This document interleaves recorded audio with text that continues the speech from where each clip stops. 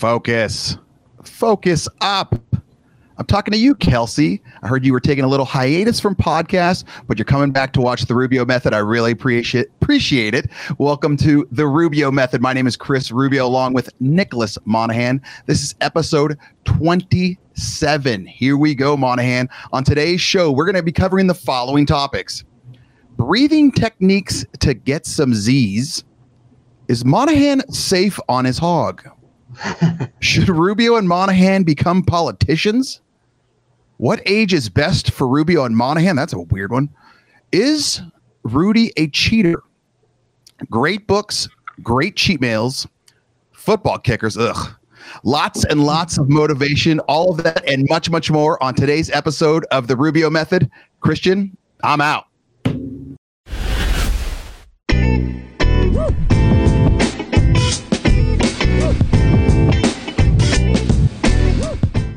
Focus.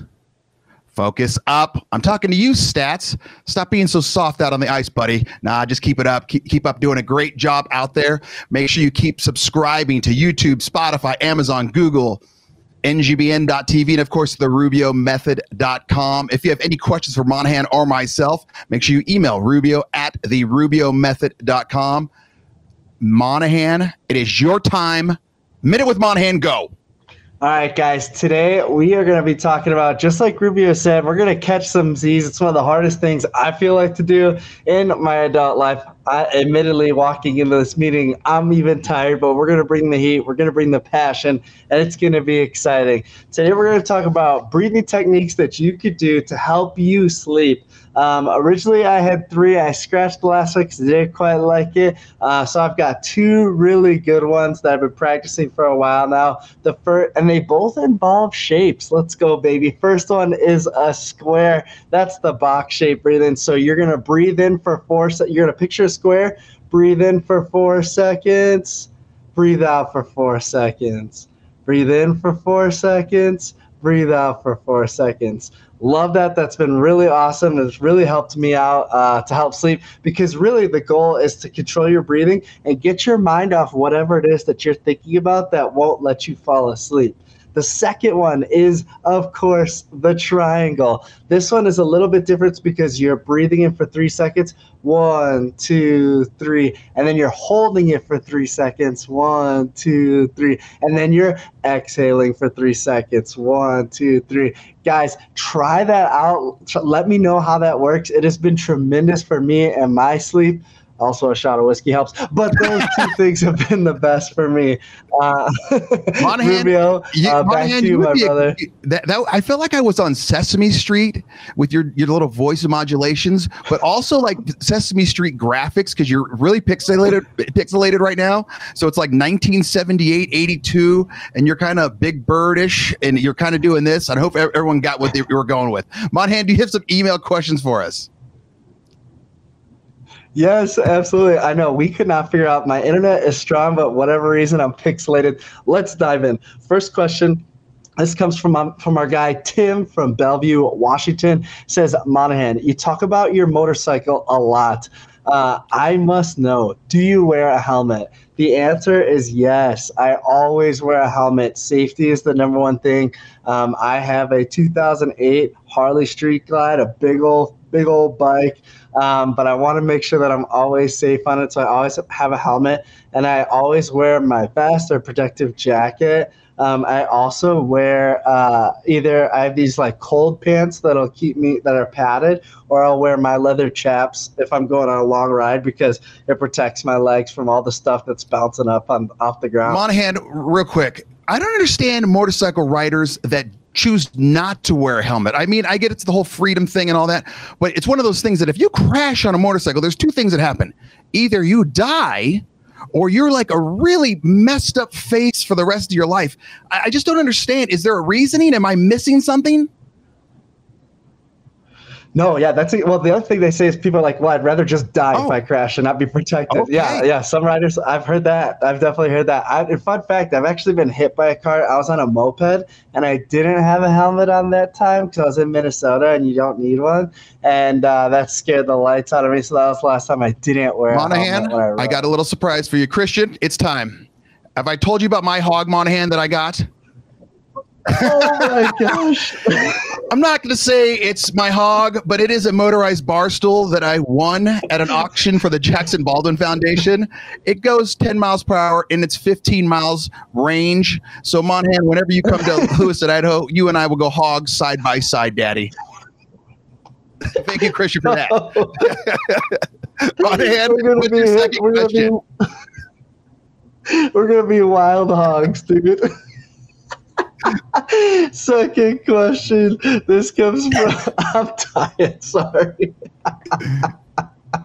Second question comes from George in Houston. He says, I could sense you two aren't exactly on the same page politically. That would be correct. But if you could, would you be president and vice president of the United States? Rubio, do you want to handle that? Well, first of all, if we're going to go into politics, man, you need to learn how to pronounce names. That's Jorge, not George. Okay, number one. Okay, so I wasn't sure. I didn't want to be like. Good God, Monahan, you're pixelated. You're ruining names. All right. Anyway, back to what I was saying. Yes, I think Monahan and I would be great political people together. I would obviously have to be the president. He would have to be the VP. He would be the touching, kissing babies, pressing the flesh, doing all that. And I would be the one that would just come down hard with the regulations. And Monahan he'd be the one. Oh, Rubio, you can't do that. But shut up, I'm doing it. I'm president. So that's my answer. I think we would we'd do very well together. I completely agree. We're the perfect yin and yang of each other. And I think that, first off, it's going to be a party. It's going to be a lot of fun. And second off, I think we'll balance each other out real well. Perfect. Number 3, Monahan. Here we go. Jane in Phoenix. Jane, that was my grandmother's name. If you two could lock in at a certain age, basically stay at the same age forever, what would it be? Dude, 16, bro. 16 years old. The year was 2009. It was incredible. My football team was really good. It was awesome. I got my license. I had this dirty old 96 GMC Sierra. It was just like, music was so good. Food tasted better. It was just amazing. And I got plenty of sleep. I think I would go age 30. I think age 30 was kind of a sweet spot. I was mature enough. You're making a little bit of money. You know what you're doing. You think I'll just say you're mature enough, but in your body is still kind of all together. Monahan, I think I told you this story about a couple of months. Well, maybe it's been about 2 years ago. I'm sleeping, doing all this, and I wake up to put my shirt on, and oh my gosh, I can't move my left shoulder. And I'm like, what? I couldn't even get my arm in my shoulder, so I'm like doing some sort of worm to get in there. I finally get it in. It's like 2 days where I can't lift my left shoulder. My wife finally says, Rubio, she calls me Rubio, you got to go to the doctor. I go to the doctor. They're like, hey, man, you need to take like an x-ray. So we do an x-ray, and I don't think I had to do an MRI unless I just blocked it out. He goes, you tore your rotator cuff. And I go, what do you mean I tore my rotator cuff? It's my left shoulder. I do everything my right. He goes, I hate to tell you this, but at your age and your size, most likely you did it sleeping. And I said, oh my God, that is the most pathetic thing I've ever heard. Dude, is that just depressing? That's sad, bro. That's absolutely tragic. I don't want to talk about it anymore. Christian, we're coming back with our next segment, which is a great guest. Christian, I'm out.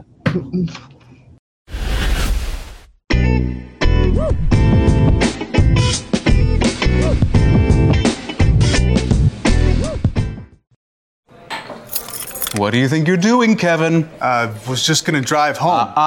There are several warning signs present that you shouldn't be driving. Like hearing voices? Like your text to emoji ratio?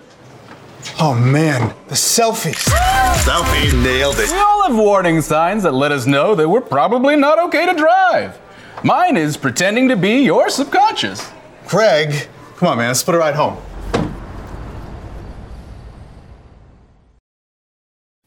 Focus up. I'm talking to you, Roger, out in Vegas. Keep up the good fight, and congratulations on having a baby boy coming in about 8 months, I think it is. Welcome back to the Rubio Method. My name is Chris Rubio. This is episode 27. As promised, we have a phenomenal guest. Let me tell you a little bit about Melissa Strother. She won a gold medal at the 2017 IFAF World Championship, sang for the Pope in Rome. Whoa. College soccer All-American, 9 times football All-Star, kicker for the Rapid City Marshals, multiple degrees for fitness and training. You had too many. I wasn't going to read them all because you're just way too smart.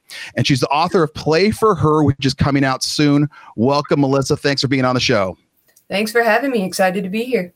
Fantastic. All right, here we go. I got a couple quick hitters for you. We're kind of loosening you up. Get ready. Number one, you said your favorite movie is Rudy. Absolutely. The last play of the game, was Rudy offsides? No. Are you sure? You can't be offsides in movies. Okay, I'll give you that one. In a movie.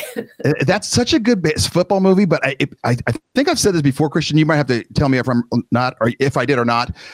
It pisses me off because I always get mad at his ex-girlfriend who started dating his brother, like literally right when he leaves town. And then he comes, I see it, Christian said I did. I don't care. People need to hear it again, Christian. It really pisses me off. Like he comes back, he's doing his Rudy thing, and sure, his brother's got a girlfriend. So it ruined the movie for me. Number two, you're an avid reader. What is the best book you've ever read? Oh. Stillness is the Key. It's one I can read over and over and over again. What's it about? It's about peace of mind and kind of finding your inner stillness in whatever scenario. It uses a lot of history references. It's based on Stoicism. Ryan Holiday's the author. He has currently just came out with a book series of 3, I believe it is, on virtues. And it's very grounding for me. So anytime my mind's kind of all over the place, I can lock into that book, and it will calm me, center me, balance my thoughts, balance my ideas. Now, is this a book that the normal human beings like myself can read, or do I need 9 degrees like you? No, it's a huge book. It's extremely popular. It's, I think it topped the charts for a long time. So I think a lot of people find motivation and inspiration in it. All right, I like that. I was checking out your webpage, your Facebook, your LinkedIn, all that good stuff. You are obviously very into physical fitness. What is your favorite cheat meal? Wow. Oodles of noodles. I have to say you can't beat. I want to go with the pizza because it's pizza, but really, what's wrong with pizza? You fill up. And then I feel guilty about it. Like I want a cheat meal to be like on point. Like I'm very happy while I'm eating it. I'm happy after I eat it. And I'm that person. I could sit down and gobble down an extra large and be happy while I'm doing it and not happy after. So I want my cheat meal to be good before, during, and after. I got you.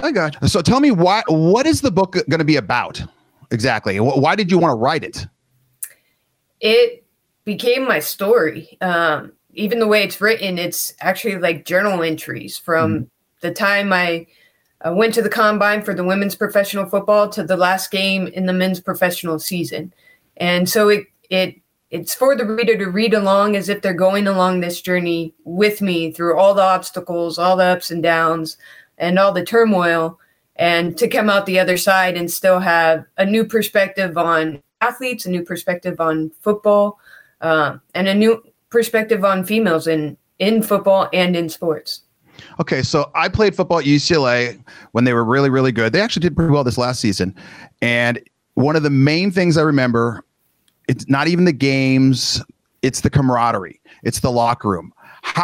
What's it like being a woman on a man's team? Because I can't even imagine back then if we had a female on the team. The locker room was a huge adjustment because I was in one. Well, our home games, I was in one on my own. On the road, okay. I was usually in a bathroom with the fans trying to change before games. Just there wasn't a place for me to go. They put you in with the fans? Yeah. So the bathrooms where all the fans go to use the restroom, and that's where I would go. And so you did like Superman. You go go in, female, closed door, you come out, athlete, football player. Yep. Oh my God, that's not good. Okay, so then you get dressed and then you go back into the locker room for like the team meeting and all that crap? No. I typically would at home I'd sit in my locker room and then go out to the field. When we were on the road, I'd change in the bathrooms and then go sit out on the field till it was time for everybody to come out. Is there any way that you feel like they could adjust that, or is that until there's more female football players, you just lose? It was not planned very well. It was just an organizational thing. It was a first-year team that I played on, and so there was usually a lot of other things going on. At first game, we didn't have uniforms. We had to borrow it from the high school. Oh, so there was a lot going on of learning how to run a first-year organization, and I think that was probably more of the issue, especially when we went on the road. A lot of the teams didn't even know there was a female on the team, so they didn't know to prepare. When we played in Salina, and they were so nice, and they got me a place to change and got a little room. So it was just I think it was an organizational thing. When you got on the team, did the coach give you the ability to address the team, or did they just, hey, here's a female kicker, and didn't bring it up?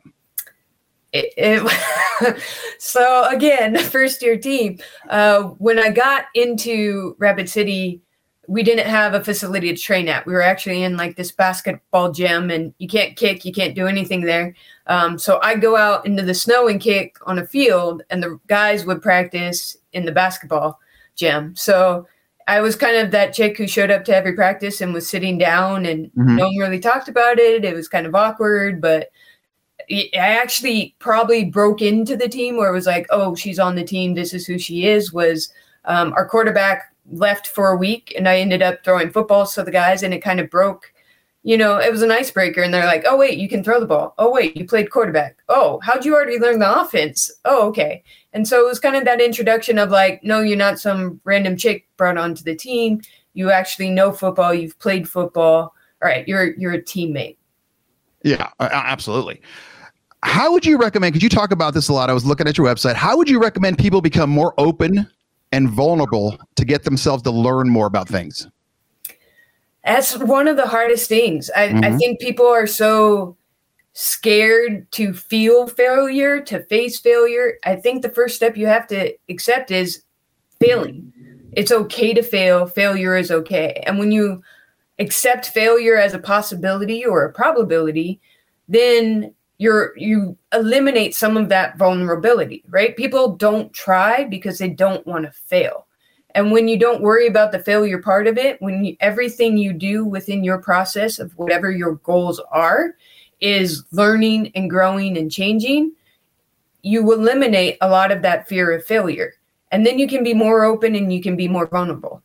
Because no matter what you're doing, even playing checkers with a third grader, you're going to fail at some point. And especially like yourself, you're going onto this new planet of female on a male sports team besides, what was that movie, Christian? Kathy Ireland. Unnecessary Roughness. Thank you. I got it before you did, Christian. Where she was a kicker as well, but you're going to fail. And a lot of times dudes will probably be just rude enough to make you try to fail. And you're going to have to go out and say, okay, I'm going to fail, but I'm going to come back and be stronger. I mean, you've have a lot of experience in this playing just football with dudes. Yeah. At the very first game we played this past season, I was a captain. I stepped up to the captain's meeting, and the guy said, you're going to get hit. You should be scared, girl. You're going to get hit. And it was the first couple games, every time I stepped up to the captain or before the game when I was warming up, there was some guy or some fan who felt the need to threaten that I'm going to get hurt, or I'm just a little girl, or I should be going home, or whatever the things they felt the need to say. And I could take that to heart and be like, oh, I don't belong here, or oh, I'm not good enough. Mm-hmm. If I was afraid of failure, that would be the first thing. But I've learned that failing is, it's the Jordan quote. You have to when you fail over and over and over, that's why you succeed. You can't succeed at everything and learn. You don't learn from success. You learn from failure. And so your growth is in that failure. Absolutely. That's the thing. You got to learn from it. I was talking to someone this morning where I was saying how you at some point you let the kid touch something hot, so they learn hot is bad. I don't want to touch that again.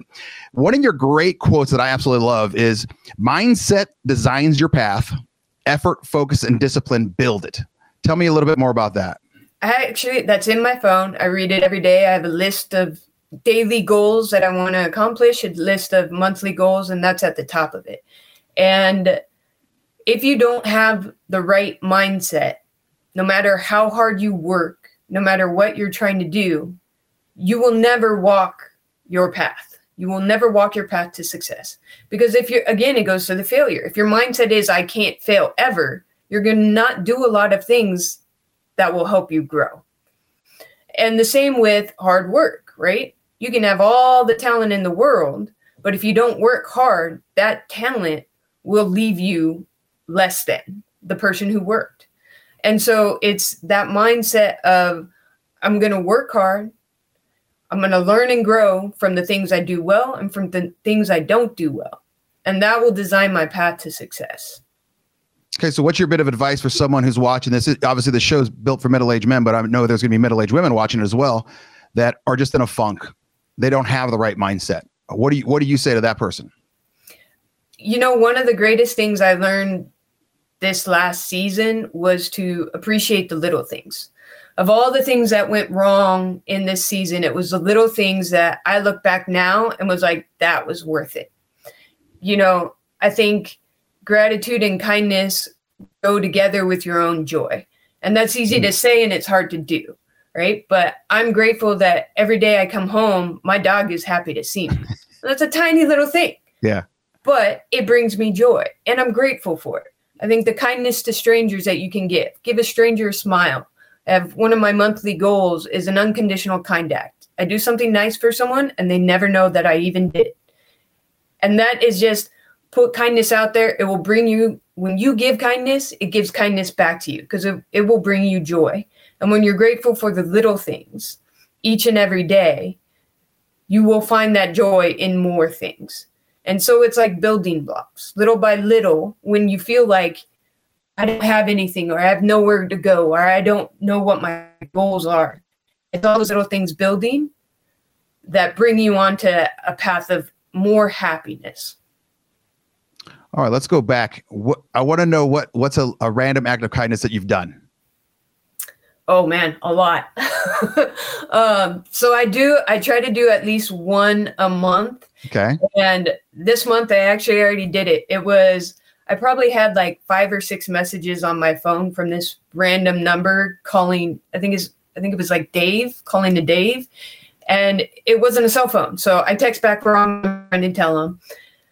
So long story short, I get on the phone, I call the number. I'm online or on waiting, probably on hold for like 30, 35 minutes just to call and say, hey, this is the wrong number. Whoever you're trying to get this information to, you need to get the right number together. So that's something like, again, it's unconditional because it doesn't benefit me in any way. Yeah. But I'm trying to help out this random person who will never know that I did this, but it was information he needed. And so it's just something like that, you know, and you can do I try to do something bigger than opening a door for a stranger or, you know, giving a little kid a high five, go out of my way to do something nice for someone and, you know, spread a little happiness in this world. Yeah, the world would be a hell of a lot better place if everyone else did that. What motivates you? Is it your book? Is it your kicking? Is it helping out younger women? What motivates you? What gets me out of bed every day? It's just making a difference in this world. And that seems like silly and over the top, but it's the truth because I can't wake up and go my day by day thinking about myself. That's so confined and limited and you can only work so hard for yourself. But I found that if you work for something bigger than yourself, you don't need to look for motivation. It's already there. You know, I know that when I don't want to go work out, I know the kid that comes and watches me play will appreciate that I went and worked out on that day. You know, so as long as I keep my mindset on something bigger than myself and making a positive impact in the world of sports, but specifically football, it's easy to get out of bed and it's easy to go to work. Love that. Melissa, where can people find out more about your journey, the book, all that good stuff? On the website, diamondintherough.sdllc.com. That will soon be changing to ditr.shop. And then on my Instagram is where I try to post my daily update in this journey so people can keep track of where I am and what I'm doing and where I'm playing and all of that. Fantastic. Melissa, this was fantastic. And I want to make sure that you remember the most important thing for a kicker is their long snapper. Appreciate my long snapper. There you go. All right. There's no game-winning kicks without a game-winning snap. Never forget that, Melissa. You'll go very far in life. All right, Melissa, thank you very much for this. I really appreciate it. I wish you the best of luck. Christian, I'm out.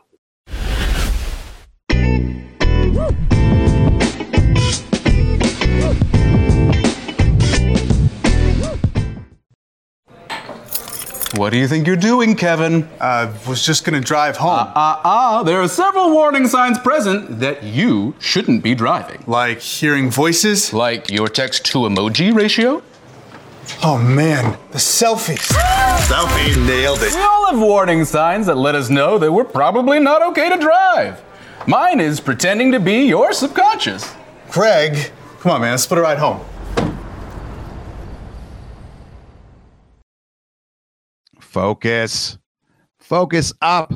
I'm talking to you, Carlin, out in Estonia. Welcome to the NGBN.TV family.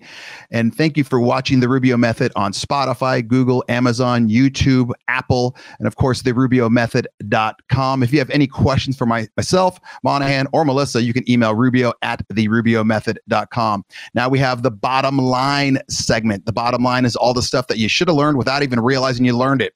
Number one, take it down a notch. And don't forget to breathe. Remember the two things Monahan had, the square thingy. I don't know if you guys can see it because he was so pixelated, 1982 Monahan, or the triangle. Okay, make sure you take it down a notch and don't forget to breathe. Number two, open yourself up to learn more about, well, everything. The more you open up yourself, that what Melissa was talking about, being vulnerable and knowing that you're going to make a mistake, that's when you're really going to learn. As long as you understand that you're going to make a mistake, you will learn from it as long as you learn from it. All right. So that's number two, open up yourself up to learn more about, well, everything. And the third one, find what motivates you and let it actually motivate you. Okay.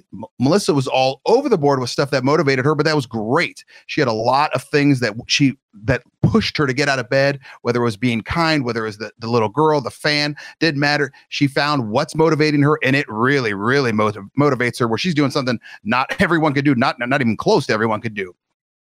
Well, that wraps it up for episode 27 of The Rubio Method. Keep sharing on every podcast available for you, and don't forget to subscribe. Once again, Christian, I'm out.